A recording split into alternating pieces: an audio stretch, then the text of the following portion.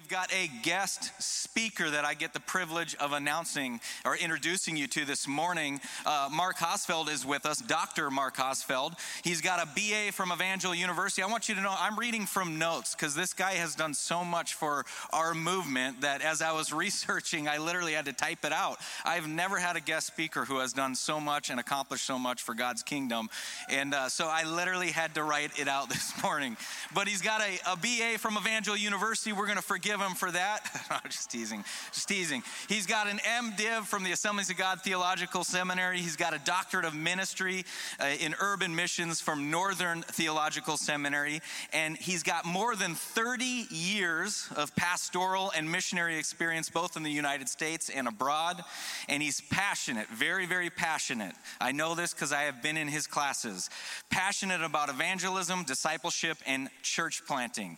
His primary focus today is empowering the church locally and globally to be informed, trained, and equipped to engage and reach Muslim people who have come to the West as immigrants, migrants, and refugees who God has brought from the ends of the earth to our Jerusalems. Listen to his mantra. Its missions is not where, but whom. Have you heard that before? I love it. He served as the president of the Assemblies of God Theological Seminary at Evangel University. He's also served as a professor. He currently serves as an adjunct professor of urban and Islamic studies at our seminary. He also teaches at Trinity Bible College and Graduate School. And he started and directed the Seminary Center for Islamic Studies in 2008. And he continues, like I said, to serve as a professor at many of our different schools. He served as an international director of Global Initiative, reaching Muslim peoples. And as a director, he collaborated with national churches around the world, Assemblies of God World Mission Regions, and local churches in the United States to equip and mobilize them to reach Muslims everywhere. When he was Assemblies of God fully appointed missionary, he served in the Islamic Republic of Pakistan. During that time, they started a teen challenge in Pakistan and assisted in 2 indigenous church plants. He also served as an area director for Central Eurasia. That means he kind of served as the pastoral care, oversaw pastoral care and strategic consultation and administration for missionaries and national leaders in the region's 10 Muslim majority countries at the heart of the 1040 window, the least reached area of our world. Prior to becoming an Assemblies of God World missionary, Mark pioneered and pastored an inner-city, multicultural church on the south side of Chicago for 10 years. He also served as an associate pastor in the great state of Ohio, in Dayton, Ohio, at Christian Life Center. And he's got a beautiful wife, Linda, who's not with him today. And they have 3 children. Both daughters and son are married. And the daughters each have 2 sons and one has a daughter. All of their children and spouses are followers of Jesus Christ. That's his biggest legacy. And now the personal part.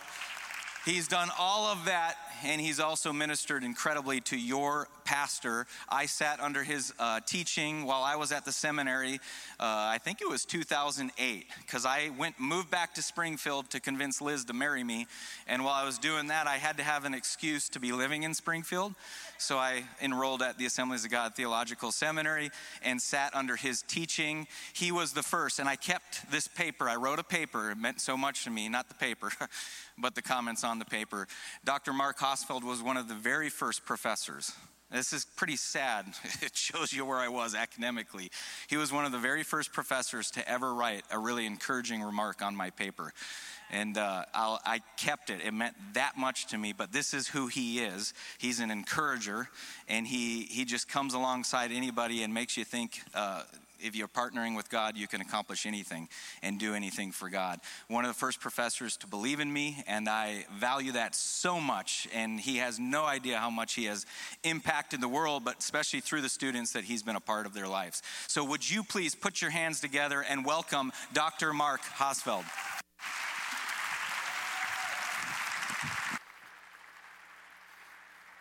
Thank you, Pastor. Really, it's an honor to be here. Good morning, everyone. I've come to realize that when you have a long resume, you're just old.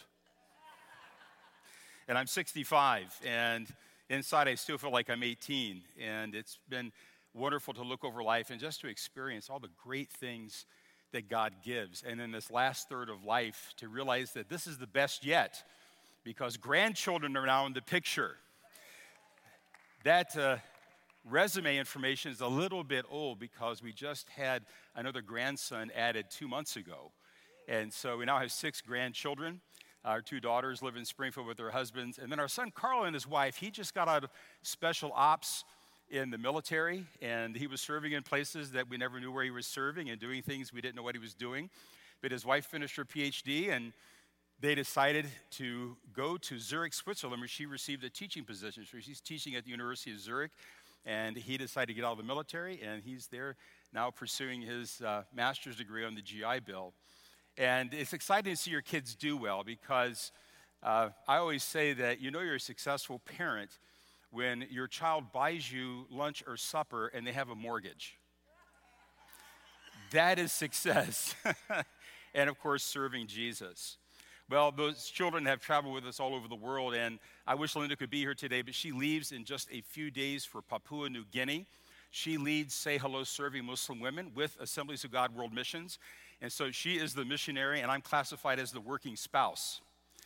And she is going to be leaving and doing training with her team with the Papua New Guinea Assemblies of God, and training them how to engage and reach Muslims, particularly how to reach Muslim women, because that's what Say Hello is all about. Say Hello serving Muslim women. So her team travels all over the states, all over the world, to equip and mobilize women in the church to engage Muslim women in their localities where they live as well. And so she sends you her greetings today. She wished she could be here with me, but just with getting ready for that trip and all that needs to go into that, she's not here today.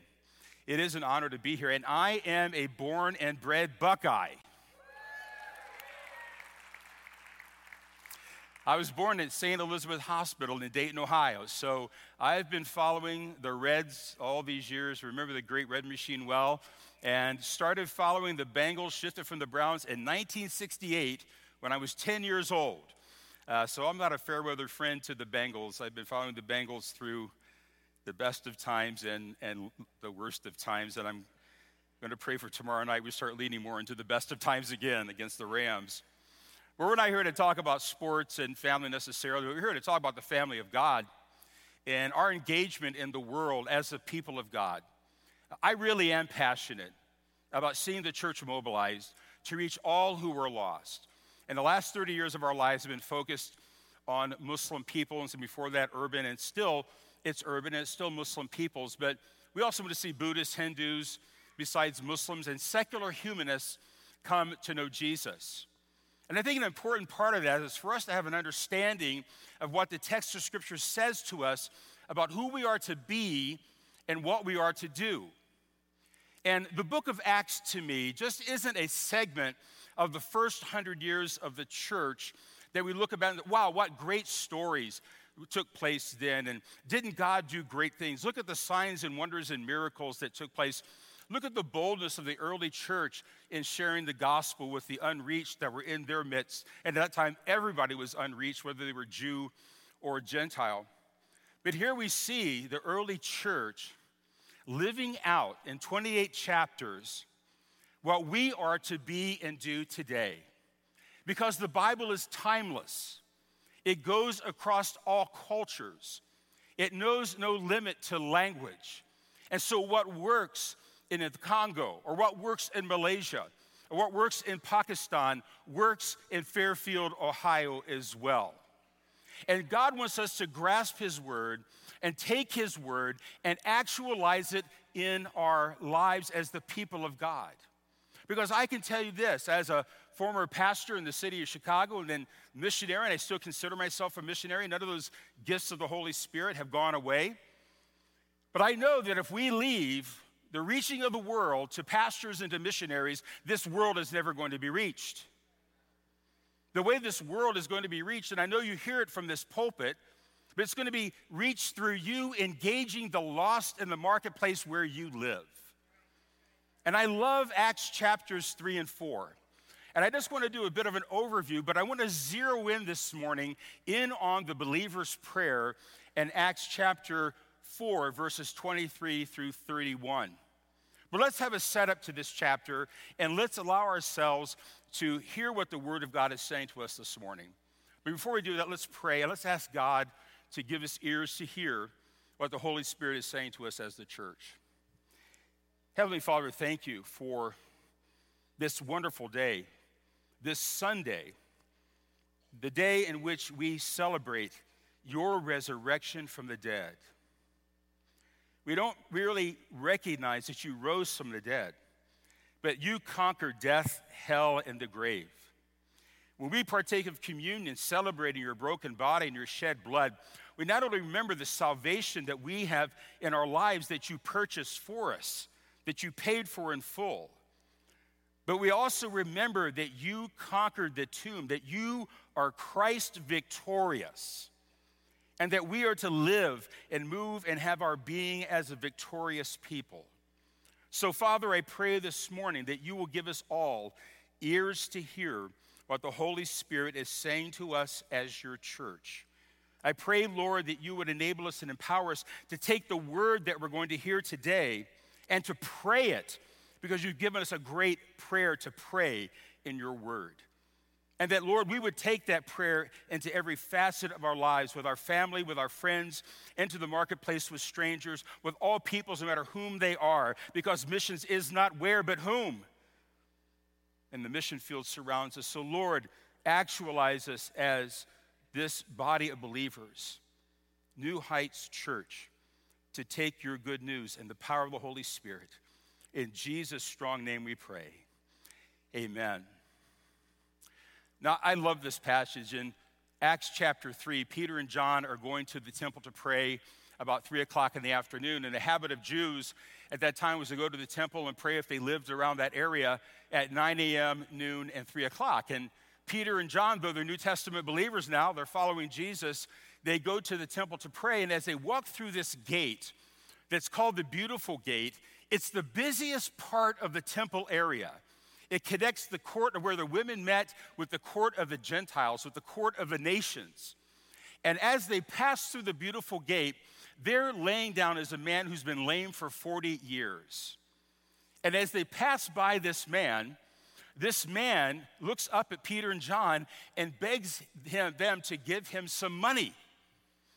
And Peter and John look down at the man. Now, I thought to myself, how many times did Jesus walk through the Beautiful Gate passing by this man, but he didn't heal him? No doubt that he did, but like Ecclesiastes says to us, there's a proper time and procedure for every matter. So today is the day in this text for this lame man to receive from God what God wants to give to him. And Peter and John look down at the man, and Peter says to him, "Silver and gold I do not have, but in the name of Jesus Christ, rise up and walk." And it says that they took the man and they lifted him up, and that he began to run, he began to leap, he began to praise God in the busiest part of the temple at that time. I'm reminded of a quote when St. Thomas Aquinas and a friend were walking into the Vatican. As they walked into the Vatican, the man, and this is in the 13th century, says to Thomas Aquinas, as they look at the splendor of the Vatican, the man says to Thomas Aquinas, "Well, no more can it be said, silver and gold have I none." And St. Thomas Aquinas looked at the man and said, "Yes, but neither are we saying, in the name of Jesus, rise up and walk." We are a people that are not filled with opulence and splendor around about us to identify who we are. But we look to the text of Scripture and realize that the text of Scripture calls us that place, to that normative place that is to be a way of life for us as Christ followers. And just because Peter and John are apostles, it doesn't mean that it's exclusively for the apostles to move in the power of the Spirit to see healing come into this man's life. This is given to the entire church by the gifts of the Holy Spirit. And so Peter and John raise a ruckus, and there's something the Romans could not stand, was a ruckus in the public places. And so they are arrested by the Sanhedrin. They appear before the Sanhedrin, and the Sanhedrin says to them, "We forbid you to say anything else in the name of this man, Jesus." And what do Peter and John tell them? Sorry, we're not going to go that direction, because we cannot stop speaking about what we have seen and heard. And that's our modus operandi. We are so full of Jesus.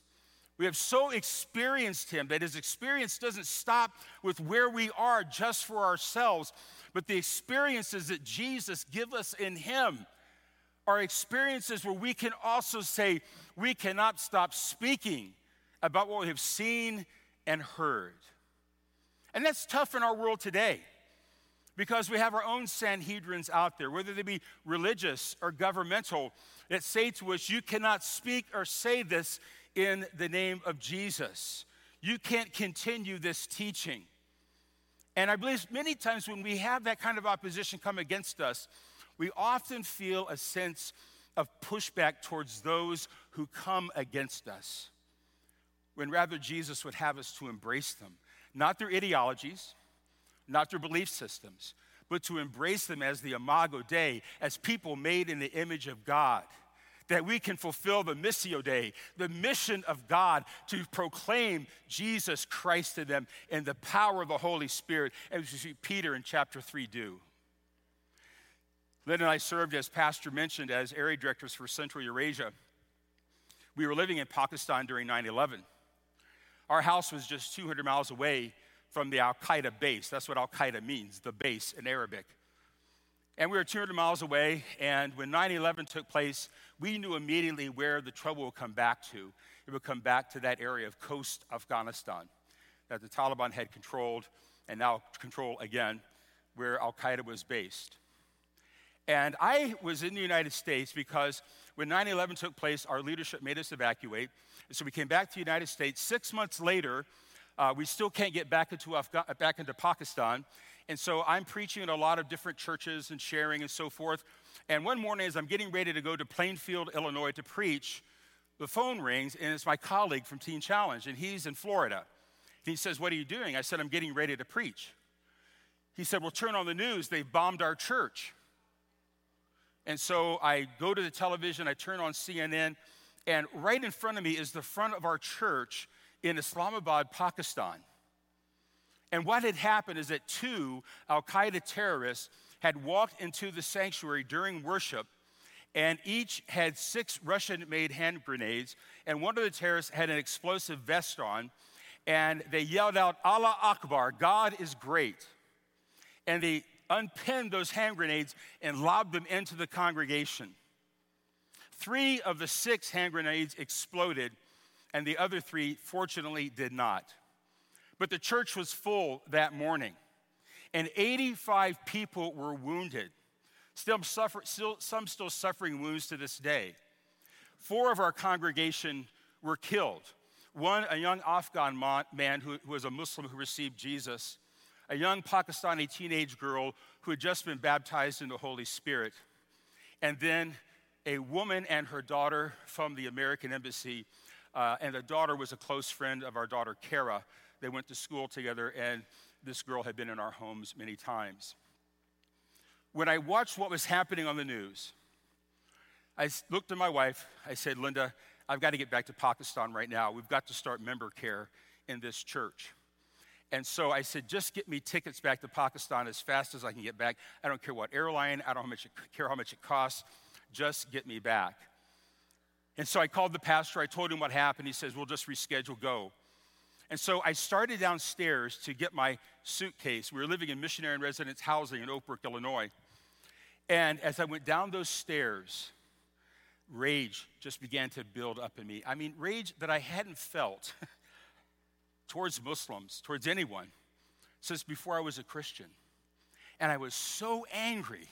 I stopped in the middle of the stairs, and if this offends some, my apologies ahead of time, but this is the rage I was feeling. I stopped halfway down those stairs to get my suitcase, and I said, "Those dirty bastards." I mean, I was just so mad that they would bomb our church. And then the Lord really threw a wet blanket on my anger. As I went down those stairs, as I stood there, I felt the finger of God right in the sternum of my chest. And Jesus said to me, I died for those terrorists. And I simply said, literally, yes, Lord, you did. I had no kumbaya moment. I had no warm fuzzies come over me, no goosebumps. That's always a sign of the Holy Spirit, right? And I went down, got my luggage, I packed, I went to O'Hare, and I flew back to Pakistan. Why share that story? I believe as Christians, we can also have anger towards unbelievers, political parties, ideologies, religious systems. And if we harbor anger like I had within my heart, or resentment towards them, not so much the ideology. Yeah, you can dislike and hate the ideology, but you can't hate the person who holds the ideology or is of the religion. We're called to embrace them and love them and reach out to them with the gospel of Jesus Christ. This is the situation Peter and John are in. The Sanhedrin is coming against the church. Persecution is beginning. And as a result, because they will not obey what they're saying, the Sanhedrin scourges them. And then that brings us to our text of scripture this morning in Acts chapter 4, verse 23. And this prayer is such a powerful prayer. I don't know what the headline in your Bible says, but it says the believer's prayer for boldness. I believe this is a wonderful prayer to pray each and every day. You know the wonderful thing about praying scripture is that when you pray the word of God, you're praying the will of God. That's why the Psalms are such a great book of prayer, and that's what they are. They're a gathering of prayers to pray. And so when we pray the word, we know we're praying in the will of God. And another thing about being a Pentecostal people is that when we pray in the Holy Spirit, we pray in other tongues, either verbally or mentally, as the Holy Spirit enables us. We're praying in the mind and the will of God. So we have two fail-safe ways to know that we're praying what God would have us to pray. And it says here, beginning at verse 23 in chapter 4, when they were released, they went to their friends and reported all that the chief priests and the elders had said to them. So the entire church knows the situation they're in. The whole church knows that now the religious authorities, as well as the Roman government, is against them. But it doesn't put them in a posture of defensiveness. No. As we're going to see in this prayer, it puts them into the mode of being offensive, not offending people, but the offensive to further the kingdom of God. And so as it says here, beginning at verse 24, what do? Do they begin wringing their hands and begin worrying? No, in verse 24, it says, when they heard it, they lifted their voices together to God and said, Sovereign Lord, who made the heaven and the earth and the sea and everything in them, who through the mouth of our father, your servant David said by the Holy Spirit. And then they pray Psalm chapter 2. Why do the nations rage and the peoples plot in vain? The kings of the earth set themselves and the rulers gather together against the Lord and against his anointed. And so they, just as I said to you, they go to the scriptures and they pray Psalm 2, the first messianic psalm, the first prophetic psalm about Jesus. They pray the word of God back to God. But what's powerful here is that they gathered together for prayer. I love spiritual formation. I'm a certified spiritual director. I love doing spiritual direction with people, particularly people in vocational ministry. And I love to see the Holy Spirit moving and working in their life. And so the dynamics of individual prayer or praying with a couple other people is very powerful and meaningful. But I believe it's even more powerful when the body of Christ gathers corporately for prayer and we pray in unison about one thing or two things. And there's a key word here that's vitally important because what happens in this text of Scripture is that you see it begin with this introspection. Before they begin to pray for the world, they begin to pray about their own condition, where they are. And where it says that they prayed together, in verse 24, it says, they lifted their voices together to God and said. That word together happens again and again in the book of Acts. And it's usually in the context of prayer. And the word together there means it's a literal musical term. It's a literal musical term that means harmony. So it just doesn't merely mean together like we're together as a number of people at New Heights Church this morning. It means that we are together in harmonious fellowship with one another. So what does that say to us? I think the condition of our heart is really important when we go to prayer. And Jesus provides a way for us to get our heart right. You know, in Matthew chapter 5, there's the outlet. If we have sinned against someone, for us to then realize, if we recognize, yes, I sinned against this sister or this brother, that we are to even leave the place of prayer and go to them and make it right. When we first started pastoring in the city of Chicago, we had just started the church that we had planted. My wife, Linda, was really, really pregnant with our first child, Kara, about 8 months. My wife is petite, and Kara ended up weighing 913. So she had a lot of baby inside of her. And Tuesday was trash day in Chicago. You always want to take your trash out to the alley so the streets and sanitation could pick it up. So I was getting ready to go into the guest room, which was going to be the baby's room, and have my devotional time as God's man, as this great church planter on the southwest side of Chicago. And so as I start to go into the room, Linda says, "Oh, don't forget it's trash day. Are you going to take the trash out?" I said, No, Linda, not now. And so inside I'm feeling, don't bother me. Yeah, I'm going to go pray. I'm going to be reading scripture. I'm going to be seeking God. We're planting a church. I mean, take out the trash. You know, like, I'll get to it later. And she said, okay. For those who know Linda, she's very, problem. So I go into that room, I shut the door, and I get down on my knees beside the bed, and I start to pray. And all of a sudden, if I've ever heard the voice of God audibly, it was at that moment. And God said to me, take out the trash. I'm not kidding. I mean, if anybody ever says, hey, Mark, have you ever actually heard the audible voice of God? I would say, yes, I have. Well, what did he say to you? He said, take out the trash. And those words have reoccurred in my heart and mind throughout my life the last 38 years. And so, since I first heard him say that. And so I got up, I opened the door, I went up, I started gathering the trash. Linda was in the kitchen. She said, what are you doing? I said, I'm going to take out the trash. She goes, I thought you were going to do it later. I said, nope, I got to do it right now. Right now. Matthew 5, had to get right.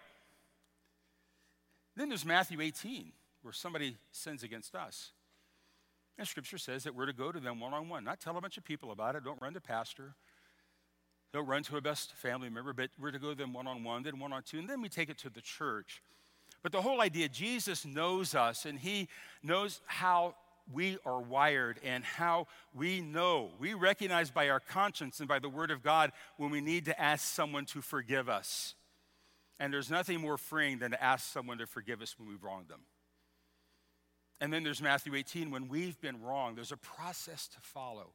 And Jesus talks about this. So he is saying that here's how you get it right so that you can pray together in harmony. And then they pray this prayer, Sovereign Lord, who made the heaven, earth, sea, and everything in them. And then they go into Psalm chapter 2. They recognize the sovereignty of God. That in the midst of their lives, though persecution is coming, that God is sovereign. And here's where we need to be good Presbyterians, because they're big into the sovereignty of God. We need to be Presbycostals in this area.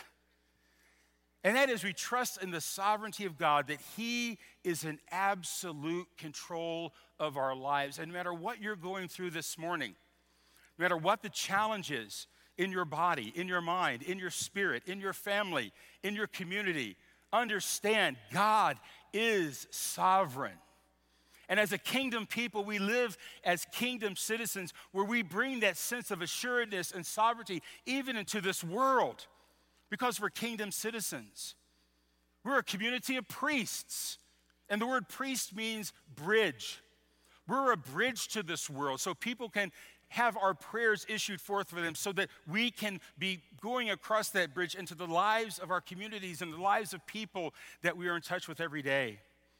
And then as we're going to see, we are also prophets, where we proclaim the good news of Jesus Christ. And this is the mindset that the early church has here. Sovereign Lord, you made it all. And then you said through the mouth of your servant David, this messianic psalm that they realized was a fulfillment of the person and work of Jesus Christ. I would encourage you to read all of that psalm because it says that the nations, the unbelieving, are called to kiss the Son. What does that mean?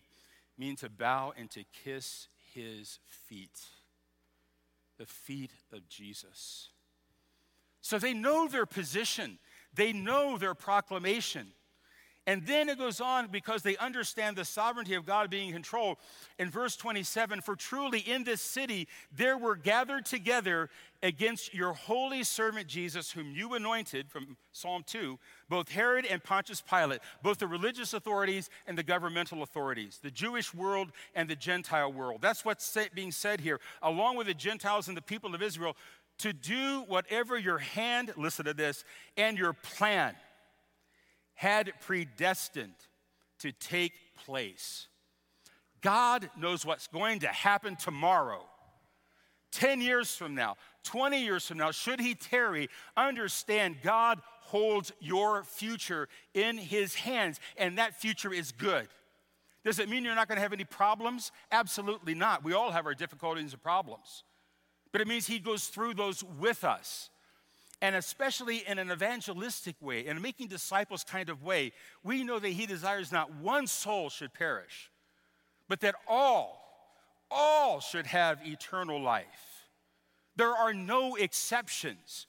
We do not believe, as some do, that God wills some for heaven and God wills some for hell. We believe that he died for all, and all means all. My own father, who had an aneurysm, didn't know the Lord for 88 years. He accepted him 3 days before his death. And I kept saying to him about the thief on the cross, all you have to do, Dad, is to believe. And eventually he did. And entered into the presence of Jesus when he breathed his last. That's God's will for all. For Buddhists, for Hindus, for Muslims, for secular humanists. Even for Democrats. I'm an independent, so, I'm safe. My point is this, is that we're harboring anything against a person made in the image of God, it is not of God. God's most greatest desire is that all should come to believe on him. And he is in absolute control. And that's what this early church recognized, that he was in absolute control. And then with this sense of the sovereignty of God, they then launch into this prayer that looks to the world. They've done this introspection in the beginning of this prayer. Like if we pray this prayer, and I encourage you this week, your homework assignment is to pray Acts chapter 4, verses 23 through 31. And to pray through first doing this introspection. One of my favorite Psalms is Psalm 139. And at one point it says, search me, O God, and know my heart. Test me and know my anxious thoughts. See if there's any wicked or offensive way in me, and lead me in the way everlasting. So to have that time when the searchlight of the Holy Spirit just beams down on our hearts and looks at every nook and cranny, and for us just to say, Jesus, I welcome you into this sin, and I release it to you. I ask for your forgiveness. So that introspection gets us right so that we come together and we pray. That's especially important for Sunday morning as we gather as the body of Christ. We just took communion this morning, and Paul exhorts us to examine ourselves lest we partake of the body and the blood of the Lord in an unworthy manner. So it's almost like a communion time of introspection every day.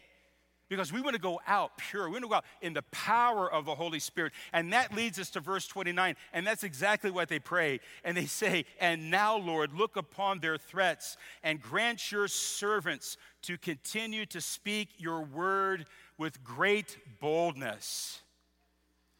That doesn't mean standing and grabbing people by the collar and shaking them and asking them, do you know Jesus? But it means in whatever context we're in as the people of God, that we make the most of every opportunity to tell someone about Jesus. I remember when we were starting Teen Challenge, I had to see it through the government of Pakistan, the Islamic Republic of Pakistan, to start a Jesus-centered drug rehab work. And so one day I was called into the Ministry of Anti-Narcotics. And I went to the top floor, and anytime you went to the top floor of a Pakistani government building, you were going to meet with the head honcho. And sure enough, I'm meeting with the minister of anti-narcotics. This guy was on the cabinet of the prime minister, so to speak. And so I go and I sit down. He's very gracious, and those kinds of guys always have desks that are the size of an aircraft carrier, and you always feel like your head's just popping over the top of it as they're talking to you. And so he said, Dr. Mark, it's wonderful to have you in Pakistan, but I have some questions for you. And I said, well, what would those be?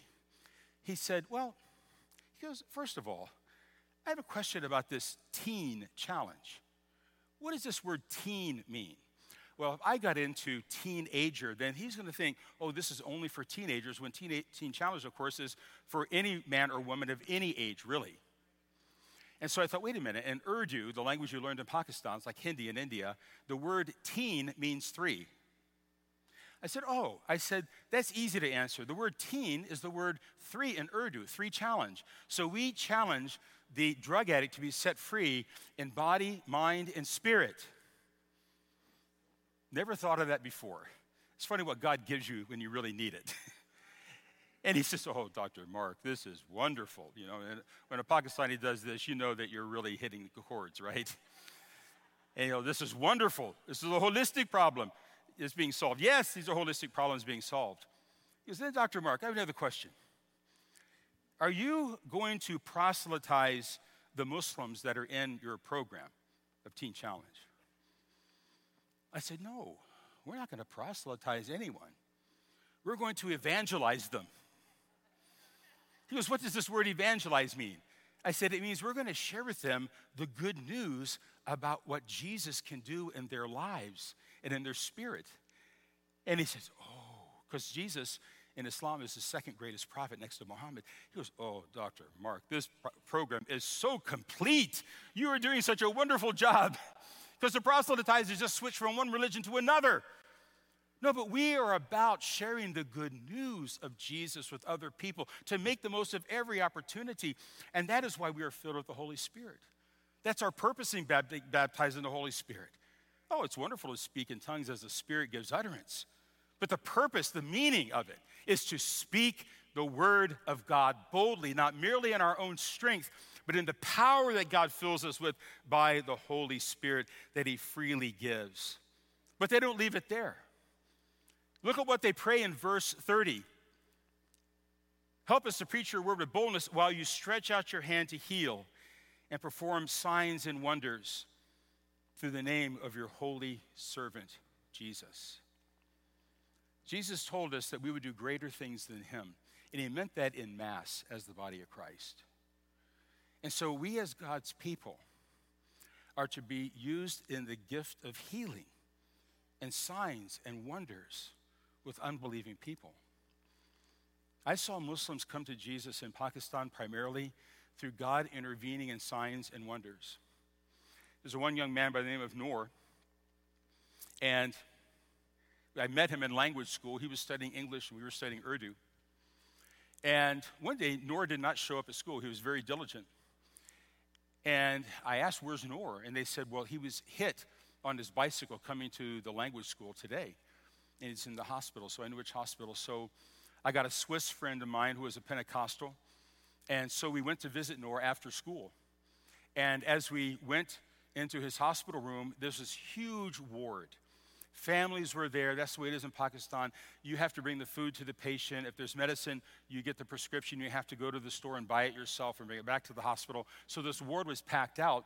And so the nurse showed us where Noor was, and Noor was laying there on the bed, thrashing back and forth, and his family was around him. I said, Noor, this is Mark and Stefan. Stefan was from Switzerland. I said, what can we do for you? And Noor and I have been studying the Bible together. And we've been studying about not just Jesus' work of salvation through the cross, but also about the healing power of Jesus. And he said to me, Mark, pray that Jesus heals me. I said, all right, Noor, we're going to pray that Jesus heals you. And he spoke English well enough that we were communicating his English. His family really didn't know. And Stefan's a Pentecostal, I'm a Pentecostal. So we lay hands on Noor, and we begin to pray. We begin to pray in tongues. We begin to pray in the Holy Spirit over him. His family just thinks, well, this is just a language that these Americans speak also, and this guy from Switzerland. And as we lay hands and as we pray, he begins to calm down in the bed. He stopped thrashing around. So I had a friend that worked at the Canadian Embassy, and she is a doctor, Dr. Jenny, and a really solid, believing Roman Catholic woman, but she didn't believe in the healing power of God. And so I asked her, I said, Dr. Jenny, would you go with me to the hospital to visit Noor? I just want you to check out his chart and just see how he's really doing. So we go there, go to the nurse's station, we go into the same ward, we go to the same bed, and here is this Noor laying there with this sheet over his head. Well, what does that mean in the United States? Kaput, finished, dead. Well, in Pakistan, when you see somebody like that, it means they want privacy. Just silence. So anyway, we go there, and Dr. Jenny's at the foot of the bed, and she's looking at the chart. And she goes, wow, this is interesting. It says that he has significant thyroid problems. Oh, that's usually the problem of older people in Pakistan. And she reads more, and she goes, oh, he also has severe prostate problems as well. He's 22 years old. What kind of problem could he have? I thought, what's going on here? So I asked the family, I said, may I see? And they said, sure. Yes. So I just pulled the sheet back, and there's like this 55-year-old guy laying there. And I went, Maaf kijiye. I'm sorry. Let's get out of here. This is not Noor. So I went out to the nurse's station. I said, where's Noor? And she said, oh, we released him yesterday. And Dr. Jenny, he had a concussion. He had a fractured skull. She says, this is medical incompetence. I said, let's just go to his house. So we went to his house, and I knock on his door. And who answers the door but Noor? He invites us in. He doesn't say a word. He goes into the kitchen, and hospitality is great in Pakistan. He brings out us delicious tea and cookies, and he sets it down. He sits down, and he looks at me, and he says, Mark, was I healed by the healing power of Jesus you taught me about? I said, yes, Noor, you were healed by Jesus.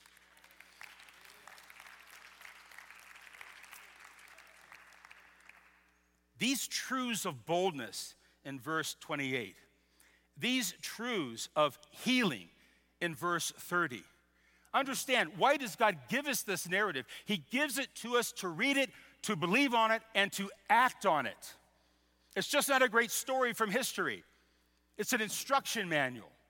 And here is a prayer that leads us into how we are to pray. And this is what God is doing today. There's so many more stories I could share with you about the healing power of Jesus. And I love what it says in verse 39 because it ends, verse 31, and it ends in this way. And when they had prayed, the place where they were gathered together was shaken. And they were all filled with the Holy Spirit and continued to speak the word of God with boldness.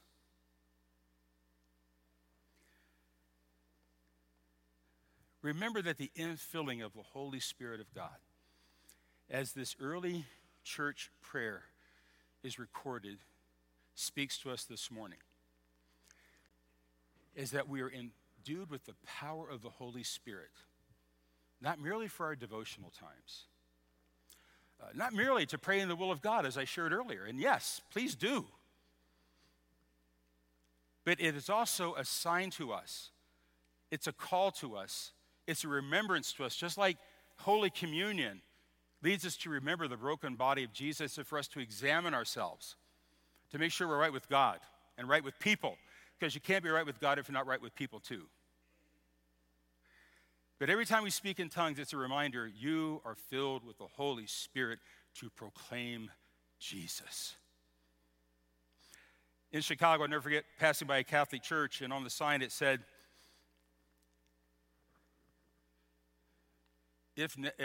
preach the gospel, if necessary, use words. St. Francis of Assisi. I did a little research on that. St. Francis never said that. And that's baloney. Preach the gospel, if necessary, use words. There is the dynamic of living the life of Jesus before others, that they see Jesus in us as kingdom citizens. We're to be that bridge, but we're also prophets, and prophets use their mouths. We speak the gospel to other people as well. And this morning, as we come to a conclusion, I want to ask you several things in relation to this text this morning. And it's really twofold, because that's where the prayer takes us. There's that dynamic of introspection where we need to ready ourselves.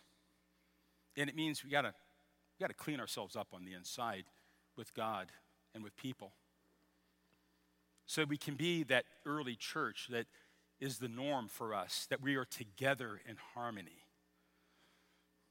Where people walk into this place and they say, wow, see how they love one another. Man, there is something different about this place. Not that it isn't happening, but the enemy would want to steal that. And he's going to begin with you, and he's going to begin with me individually. And then the other dynamic is the external. Are you willing to pray that God would fill you with the Holy Spirit to be emboldened to proclaim the gospel in love, in compassion, in kindness? When I was president of the seminary, I was on vacation in Colorado Springs, where one of my daughters and her husband lived. And my wife wanted to get her hair done. So we drove by the place when Linda had the appointment, and I sat in the car and looked, Coffee and Books. That was the name of the place, Coffee and Books. I thought, well, two of my favorite things. And I said, well, I'm going to go there, and the salon's here, so this is perfect. Linda comes out, says, they have the appointment wrong. They say it's for tomorrow, so can we come back tomorrow? I said, we're on vacation. It doesn't matter. Sure, let's do it. So we come back the next day. I get my computer. I go into the coffee shop, and I sit down, get the password. I get my coffee. I'm drinking my coffee. Get up to use the restroom. Go up to the door of the restroom, and it says, this restroom is for everybody. And I said, well, that solves the problem. So I go in, come out. I sit down. And then I spill a little coffee in my hand, so eventually I get up, and I thought to myself, you know what? I've been the only man in this coffee shop for over an hour now.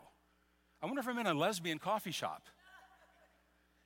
And I went into the restroom again, and as I was walking into the restroom, these two women were working on this chalkboard, and I saw they were drawing rainbow ribbons on each corner. And I thought, I think this is a lesbian coffee shop.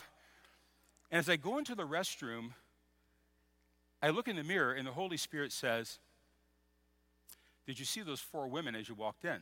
And there were three women sitting at a coffee bar and the barista. And I thought, yes. He said, I want you to go up to them, and I want you to say, excuse me, ladies, I'm the president of a theologically conservative seminary in Springfield, Missouri. Is this a lesbian coffee shop?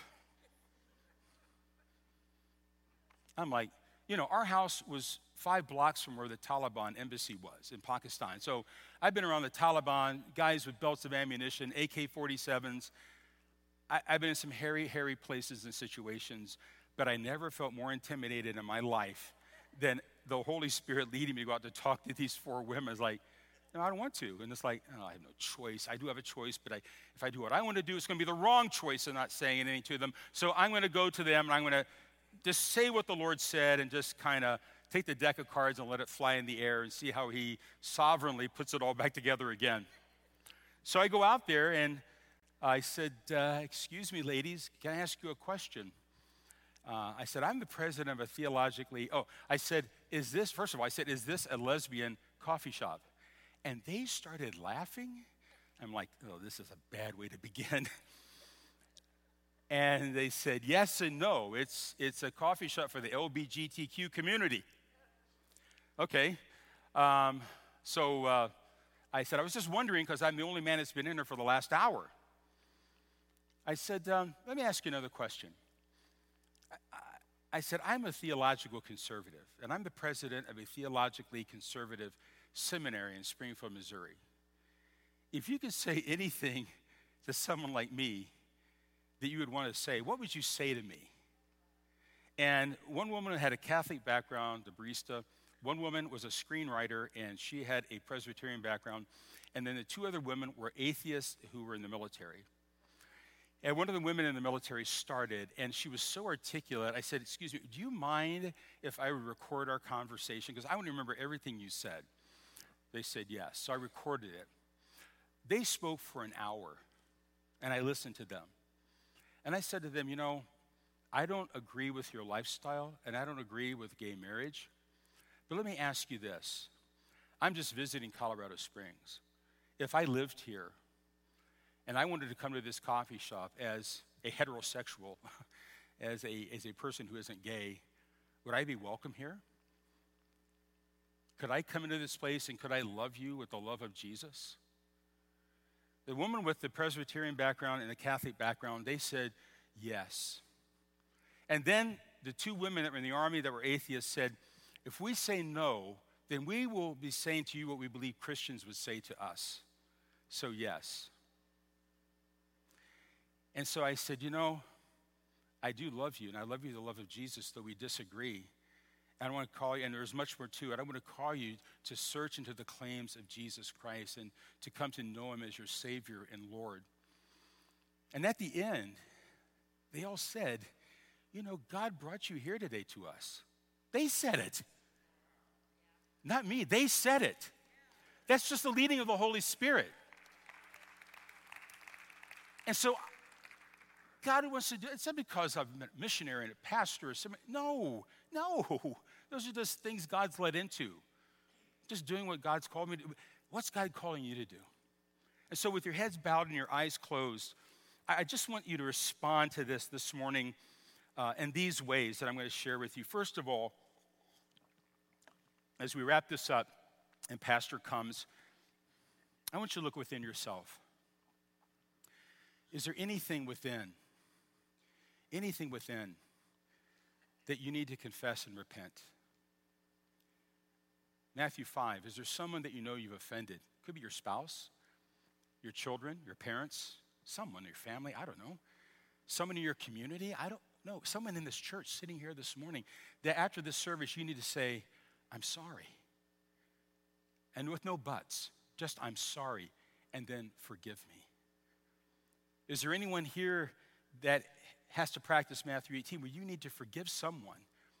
And how does this play into reaching the world? Friends, if we're not together in harmony, if we don't have that dynamic as the body of Christ, then God's going to be bringing people into an unhealthy body, and God doesn't do that. He's a good steward of the lost. So we need to be right as the body of Christ. And so this morning I'm going to just ask you, if you need to repent in one of those two ways where you need to go to someone and ask for forgiveness, or you need to go to someone and talk to them about how they've offended you, I just want you to stand up right now. Just stand up where you are. Don't hesitate. No one's judging. You're just standing up before God. Just go ahead and stand up where you are. If you need to ask someone for forgiveness, yes, thank you for your boldness. Go ahead. Just go ahead and stand up. If there's someone that you need to ask to forgive, you need to ask to forgive you for something, just go ahead and stand. Or someone that you need to forgive. Please, go ahead. Don't be hesitant. This is between you and you took communion this morning.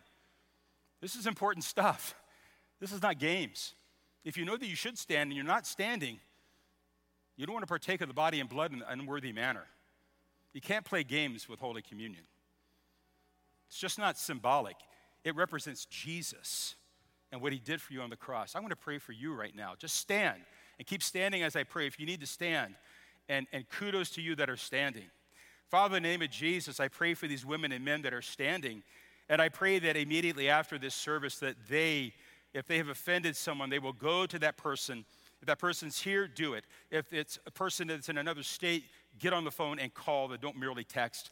Lord, I pray that you will resolve and bring healing and harmony in that relationship. If they are a person that's been offended, I pray that you would give them a sense of love and burden and compassion to go to the person that's offended them and to just simply share and to say, here's what happened, and I'm sorry that it happened, but I need to forgive you for it happening. Let them do that so that there will be the harmony in this body of believers that will truly foster the words when people come. See how they love one another. Because this place exudes with the harmonious presence and power of people living together in Jesus. So we give you thanks, Father, for those that have stood this morning and who have continued to stand. Bless them now and lead them into that freedom in Jesus' name. You may be seated. And now I want to address those that this text calls us not only to look within continually and have our hearts right, but it calls us to be bold in our witness. It calls us to lay hands upon the sick, to believe God for signs, wonders, and miracles. Believe me, in this world, there's nothing wrong with science because all truth is God's truth. But science isn't the answer. God created science. But this world needs the truth of the gospel proclaimed, and it needs the gospel manifested in signs, wonders, and miracles. And I just want to ask you, if you'll just say yes to Jesus, yes, I'll pray this prayer, Mark. I'll pray along with you as you pray this prayer, that I would be filled with the Holy Spirit and with boldness to proclaim Jesus to other people that are in my life. And I will pray for people to, if they have something in their life, that I can lay hands upon them and pray in the name of Jesus for signs, wonders, and miracles to take place, that I will do that as well in the fulfillment of this scripture, because the place where they were meeting was shaken, and they were all filled with the Holy Spirit and began to speak the word of God boldly. If you'll say yes to Jesus, I want to be used in boldly proclaiming. I want to be used with Jesus in signs, wonders, and miracles. I want you to stand right now in Jesus' name to commit yourself to that task. Stand right now where you are to commit yourself to that task. And I'm going to pray for you. Just continue. Mean it. Mean it. Don't do it just because it sounds like the right thing to do. Do it because you mean it. You mean it before Jesus. Hallelujah. Hallelujah. Wow. Wow. This church is going to explode if everybody means it. It's going to have multiple services because you mean it. You're going out there to be salt and light. You're going out there to demonstrate the kingdom of God as priests and as prophets, to proclaim the good news of Jesus with signs and wonders following. I'm going to pray for you to that end. Father, in the name of Jesus, you see this mass of people that's responding to the truth of your word. And Father, I pray that they will pray this believer's prayer, that they will search their hearts, and then to proclaim, God, use me to further your kingdom as a herald of your truth. Give me a holy boldness in the marketplace. Give me a holy boldness with my neighbors. Give me a holy boldness with my family. And we know that it doesn't mean we run people over with the gospel, but we infuse the truth of Jesus and the good news of the gospel every opportunity that we get, and we're aware of that by the Holy Spirit, even if it's walking in the midst of a lesbian coffee shop and we don't even know it. And Lord, I pray that you will grant them the gifts of your grace. Grant them with gifts of healing, signs, and wonders and miracles as they're done through the name of your holy servant, Jesus. Lord, let us be truly Pentecostal, which simply means we are harvesters. And the twofold harvest is proclamation and signs, wonders, and miracles following. This is normative in the book of Acts. This is an instruction manual as to how we're to live and move and have our being. Let it come to pass in and through our lives, we pray in Jesus' mighty name. Amen and amen.